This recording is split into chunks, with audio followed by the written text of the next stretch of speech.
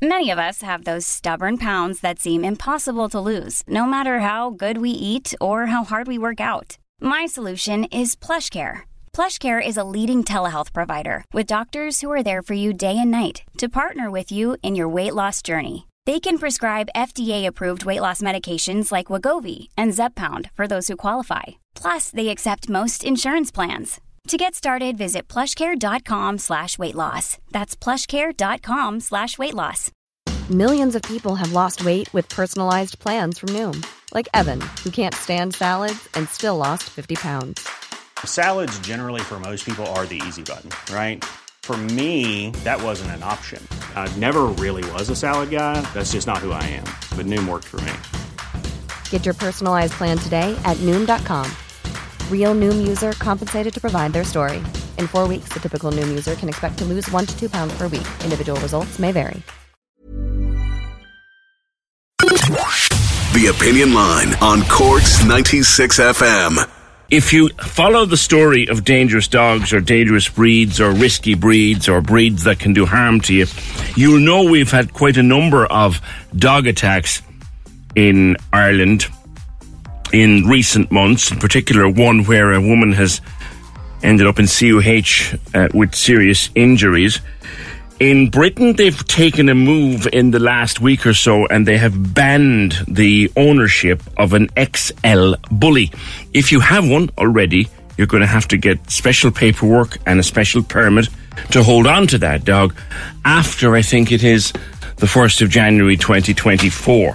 And ownership of XL bully dogs is banned in the UK from January 1. We don't have any banned breeds in Ireland. We have a list of restricted breeds that come with particular rules, and I'm sure you know an awful lot of them that are on that list. Pit Bull Terriers, Bull Mastiffs, Bull Terriers, the German Shepherd. I often wonder if the German Shepherd belongs on that list because they can be very gentle, intelligent dogs. They really can, and some German Shepherds are brilliant with kids, but they're on the list anyway. The Rhodesian Ridgeback is on it, which is a frightening looking creature. The Staffy, and my daughter, who's a veterinary nurse, would fight with you till the end of the earth about the Staffy. She loves Staffies. There was an attack in Wexford on Tuesday in Enniscorthy. So we have a problem with dogs, and XL bullies, they seem to be the problem here as well as in the UK. Catherine Griffin is with Snout and About. She's a dog behaviourist. Catherine, this is an old discussion, an old argument. Is it the dog? Is it the breed? Or is it a bad owner? Good morning. Good morning, PJ. How are you? Okay, you're going to have to bear with me because I have a lot I need to say on this particular subject. The floor is yours. We've got all day. I love dogs, but I would not have an XL bully near me, but many would disagree. Yeah, and I think this is where the problem lies. It's all to do with misinformation. And first and foremost, it's really important for the general public and for owners of bull breeds not to panic because of this misinformation out there. And I hope what I'm about to say will actually help to form educated conversation around the breed and the problems with the current legislation. So the response to these devastating attacks is a knee-jerk reaction from the government, and it's essentially the equivalent of putting a small sticky plaster over a huge gaping wound. And first and foremost, as you said that, you wouldn't want an XL bully near you. I can definitely guarantee I know many XL bullies who would absolutely break those barriers of what our assumptions of these dogs are. So number one, it's really important that people understand the dog and the breed and what it's about. So it's not actually even a breed. Here, it's not a breed in the UK. It's a mishmash of varying different types of bulldogs that are bred for aesthetic and not for purpose. And around bull breeds, again, there's an awful lot of mythology around them. No breed is designed to be more aggressive to humans than another. Bull breeds do not have a lockjaw mechanism. This is just a common myth. And the temperament of the dog boils down to two things. And that is the breeding and the upbringing. And this is where in Ireland that these problems begin, because we are currently experiencing a welfare epidemic in Ireland with our dogs, and we have a horrendous reputation for the illicit breeding. And they come and go in popularity. You know, in the 70s, it was Dobermans, then it was Rottweilers, then it was Shepherds, and then it was Pit Bulls, and now we have our XLs. And we just keep adding these dogs to the list. But dogs come and go in popularity. Look at the rise of Cockapoos or French Bulldogs, and XLs have also become popular. And where there's demand for a breed, there is also backyard breeders churning out puppies for profit. Yeah. And these puppies are being raised in sheds and worse environments. And this is during their critical fear development period, where they're not being exposed adequately to people and other various stimulus in the world, which means we are breeding enormous anxiety-related behaviours into our dogs, which only tend to surface during adolescence and adulthood. And then on top of that, the dog training and behaviour industry isn't regulated, with the vast majority of trainers using punishing and aversive techniques like shock collars, prong collars, and lead jerking, which is designed to suppress the dog into compliance out of fear. And these techniques have been proven to increase the likelihood of aggressive responses in our dogs. So we're effectively breeding and training for aggressive behaviours because of the lack of regulation, and packing that into a dog that's of great strength. But the XL bully, by its breed, is no more likely to cause injury than another dog of a similar size. Any dog is capable of being dangerous. And I've worked with more high-end human-directed aggression with Labradors and Cocker Spaniels than I have Pit Bulls, XLs, or any other restricted breed. Okay. Can I jump in at this point, Catherine, and perhaps do your best. unpick it a little bit? And as I say, my daughter is a veterinary nurse and loves staffies, for example. Doesn't understand why anybody would have an issue with staffies. But here's my thing with an XL bully. Why would you want to own a dog that can break bone with a head that is pure muscle and bone? Well, the thing is, any dog is capable of causing mass injury or potential fatality.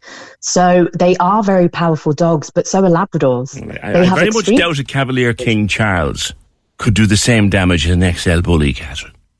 Well, no, because we've bred Cavalier King Charles for a purpose. They're bred to be a lap dog, and unfortunately, we're also breeding brachycephalic Cavalier King Charles, which actually can inhibit their potential to cause injury because of the shape of their face. That's terrible. Yeah. So in relation to the actual legislation piece, so restricting dog breeds, we know it doesn't work. It has never been effective at reducing bites or fatalities. And when we're talking about this stuff, it's really important that we adhere to the facts. And we quite literally have 32 years of data to prove restricting dogs doesn't work. And actually, since restricted legislation came into place, we've seen an increase in dog bites. The popularity of certain powerful breeds throughout the year has added to this list as it goes. It's nothing to do with the dog, it's to do with the levels of ownership. And the greatest issue is a lack of education and a lack of law enforcement around dog breeding, dog training and dog ownership. I know. There you go, dog training. I mean, I'm sure you're extremely good at what you do, and there are many out there like you, but there are also cowboys. Absolutely. And unfortunately, we are a little bit overrun with them, and you can have a very flashy website and you can have some glossy customer reviews, but essentially we do have data around the use of aversive punishing training to prove that it is more likely to elicit aggressive responses in our dogs. So what we need to look at is, rather than this knee-jerk response and restricting yet another breed or another type, is a review of dog breeding for a start and law enforcement in relation to responsible dog ownership. We want to increase numbers of dog wardens, but we also need to train and educate our wardens in dog behaviour, but have that training come from a certified professional, because the training they receive is enormously inadequate. And we also want to regulate my industry, the dog training and behaviour industry, and we need heavier penalties for those who do not adhere to the legislation. And licensing that counts, licensing that includes education and awareness. Because when you think about when we own a car, we have to sit a theory test. We have to do a series of lessons and an examination. And a similar approach to owning an emotional animal with teeth, regardless of their size or their breed, should also be mandatory. And when you look at the UK and some of the things that they've recently brought into place in terms of this legislation, it is now a criminal offence to, as you said, coming into effect as of the 31st of December, sell an XL, abandon one, give one away, or breed from. You need to be over 16. You need public liability insurance. They need to be neutered if they're over a year of age. And you need to send that information to DEFRA to get a certificate of exemption. So how do you feel about all those restrictions, Catherine? Some of them I'm actually quite fond of, because as the ones that I've just listed there, for some of these, if this was the dog license and if similar laws were applied to all dogs, not all of the laws they're bringing in the UK, and they were actually enforced, we could actually begin to tackle the issue of not only the welfare epidemic we're experiencing, but also reduce bites and bite-related fatalities. Having strict licensing and law enforcement around responsible dog ownership is what we need to be looking at.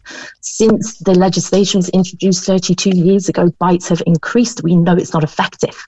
So it boggles my mind to even be something that government was thinking about. Do you accept or do you not accept that some breeds of dog, I use breed as species, whichever you prefer, but some breed of dog would be more genetically prone to aggression? Do you accept that?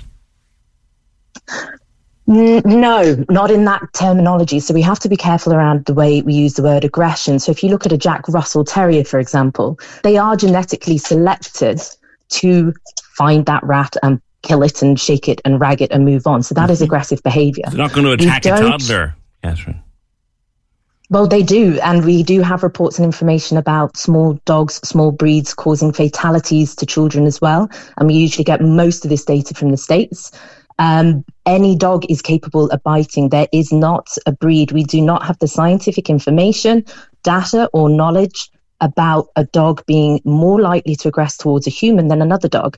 And this boils down to the fact that despite there actually being numerous dog fatalities around the world, dogs are taken and destroyed, which I obviously would agree with in these instances. But what we need to be doing is researching these dogs, holding these dogs, assessing these dogs to gather data and information and scientifically assessing the animal to get information about what does cause a dog to want to attack and maim a human being, so we can work to prevent this from happening in the future. Well, isn't it a way that we have... With the breed. I understand where you're coming from with regard to this. It's that time of the year. Your vacation is coming up. You can already hear the beach waves, feel the warm breeze, relax, and think about work. You really, really want it all to work out while you're away. Monday.com gives you and the team that peace of mind. When all work is on one platform and everyone's in sync, things just flow. Wherever you are, tap the banner to go to Monday.com. Hey, I'm Ryan Reynolds. At Mint Mobile, we like to do the opposite of what Big Wireless does. They charge you a lot, we charge you a little.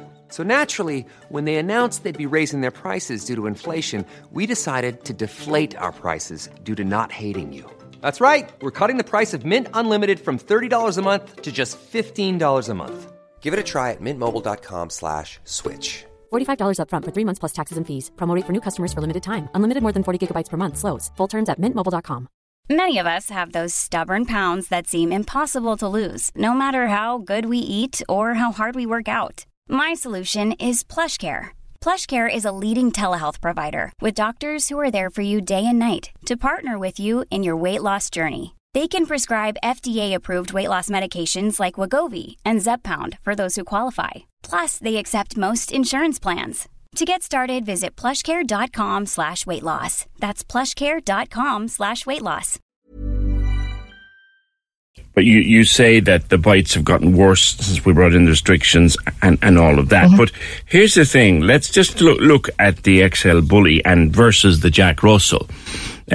If I've read one media report about an XL Bully turning on someone in the last year, I've read a dozen. I've never read a report of a Jack Russell doing harm to a child. Ever. So the reports, okay, if you research this stuff, if you go online and you look for the information that we can find on this, it will be there. So the vast majority of dog bites occur from a dog we know and a dog in the home. As a result, a lot of dog bites aren't actually reported, and a lot of dog bites that result in hospital treatment aren't actually reported. The data that we get is when the authorities are involved. So there's a lot of missing key information here that we don't hold onto. And bearing in mind, a Jack Russell Terrier is a terrier, as is a pit bull, as is an XL Bully. They actually all come under the same category. So they're So they're quite similar in many respects. Okay. I'm going with your expertise here, but I'm also going to challenge it a little bit along the way, as I'm sure my listeners would expect me to do. And we're all, many of us, I'm a dog lover myself. I don't think a house is complete without a dog. But when someone comes to you, right, Catherine, and says, I'm thinking of getting a dog for the kids, or I'm thinking of getting a dog for ourselves because I'd love a dog. I used to have a dog growing up. I'd love to have a dog now. Surely there are certain breeds that you'd say, well, I wouldn't recommend having them around children. Surely. I usually would recommend absolutely the fact that no dog is good around kids and no child is good around a dog. It doesn't matter what type of dog you have. It is the temperament and the individual dog, not the breed. Here I will argue with you. Okay. I will argue with you. But when we the case of the humble Cavalier King Charles, I would humbly argue that the Cavalier King Charles is a dog almost designed for children, whereas others would not be. So I've worked with Cavalier King Charles, for example, that would express what we call stereotypic behaviours, which are very maladaptive, repetitive behaviours that can be really detrimental to their welfare. So in light of that, maybe I wouldn't recommend a Cavalier in that instance with the problems that the congenital heart defects and problems that they have. They would prefer a quieter home environment. Yeah. So even a dog like a collie, for example, if we're getting it from a rescue, or if it's an ex-working collie, we might see a lot of herding behaviours. They need more attention than maybe something like a Cavalier would. So would it be fair on that dog? When it comes to safety, it is down to the individual dog and not the breed. When we're talking about behaviour, the effects on this are multifaceted. There's no one reason why a dog may be more aggressive than another dog. It is so multi-layered. We're even talking about epigenetics and their influences on dogs' behaviour at the moment. But unfortunately, I'm talking about... What's epigenetics? So this is essentially the effects of genetic change based on our experiences and how this can actually be passed down to offspring, essentially. A completely big topic for another day entirely. But essentially, when we're having these conversations about breed, this is why, because Ireland is a nation of dog lovers, 1 in 4 homes has a dog, and everybody is an expert on dogs. It's a bit like when you have a child and then everybody tells you what you should and shouldn't be doing, what the facts are and aren't. But there are professionals who understand research and dedicate their lives to their knowledge about these dogs. And this is where we should be seeking our information from, not from Mick down the road because he's had dogs all his life or knows somebody who got bit by a bully. We should be looking at the hard-lined facts that we have out there when we're looking at everything from the genetics to the biology, the ethology and the neurology of dogs. When we're discussing something as serious as aggression, it does not do its service to just have thought and assumption. We need to be looking at facts in order to prevent devastating attacks from happening on people in the future.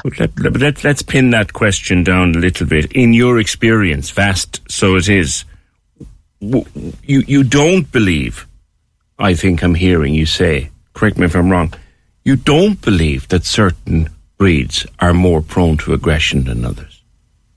It's not that I don't believe, it's a fact. We have nothing to state that certain breeds are more aggressive. So no, I do not believe that certain breeds are more aggressive than others because it is my job to work from a scientific evidence-based perspective, and there is no scientific evidence out there to support that theory. Okay. Should sales of dogs be more regulated, though? Absolutely. And this is where it all comes down to breeding. Ireland is terrible for our illicit breeding, puppy farms, backyard breeders. There is some level of legislation, but it's not enforced and it's simply not good enough.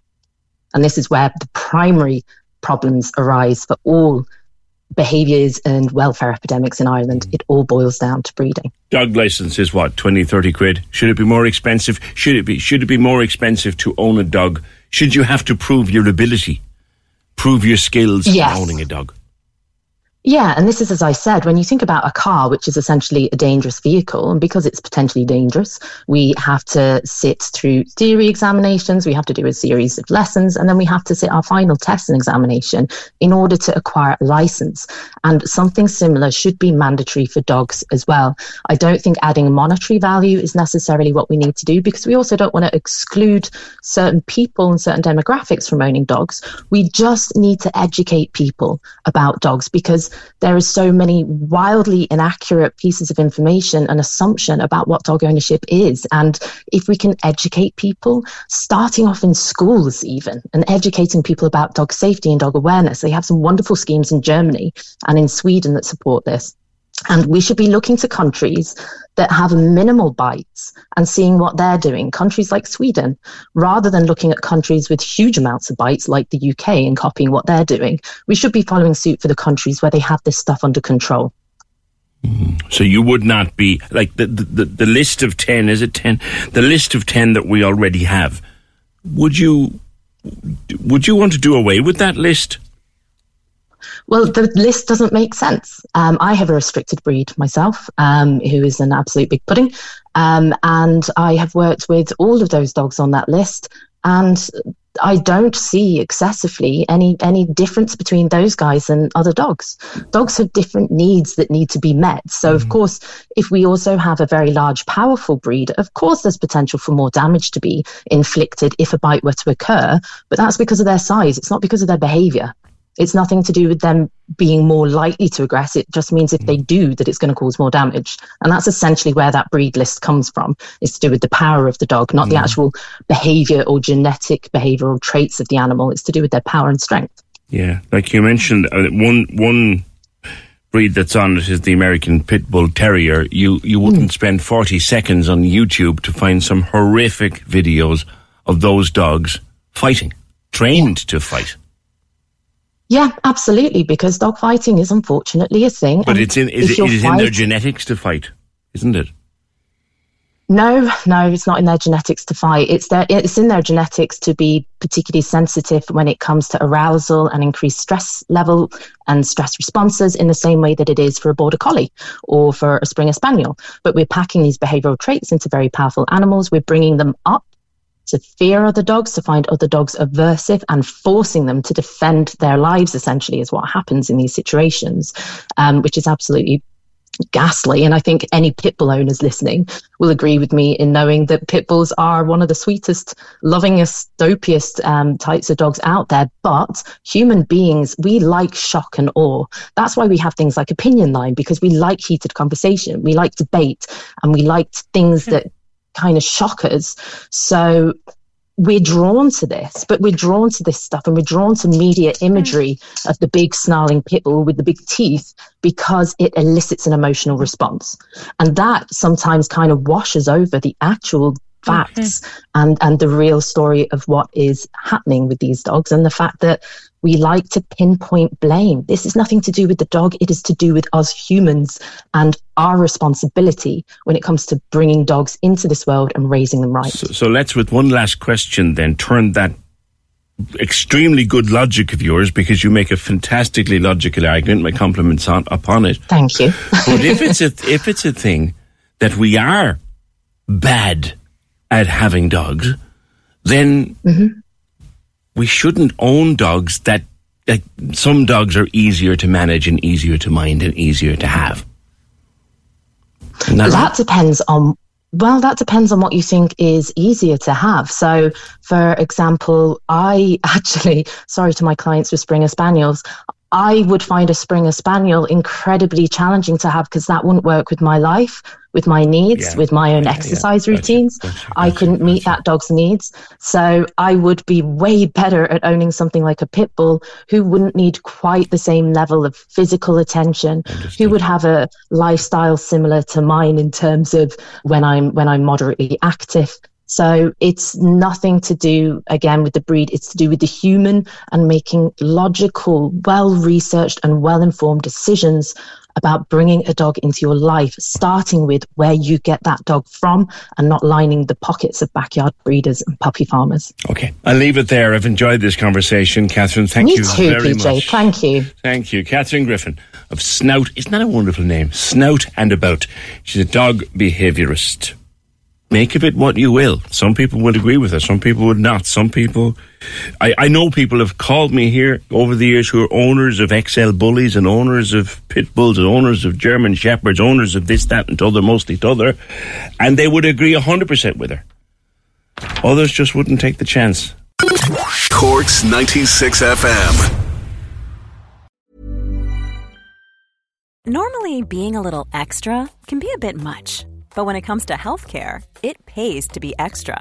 And United Healthcare makes it easy with Health Protector Guard fixed indemnity insurance plans. Underwritten by Golden Rule Insurance Company, they supplement your primary plan, helping you manage out-of-pocket costs without the usual requirements and restrictions like deductibles and enrollment periods. So when it comes to covering your medical bills, you can feel good about being a little extra. Visit uh1.com to find the Health Protector Guard plan for you. This Mother's Day, treat mom to healthy, glowing skin with Osea's limited edition skincare sets. Osea has been making clean, seaweed-infused products for nearly 30 years. Their advanced eye care duo brightens and firms skin around your eyes, while the Golden Glow Body Trio nourishes and smooths skin all over. Go to OSEAMalibu.com and use code MOM for 10% off your first order site-wide.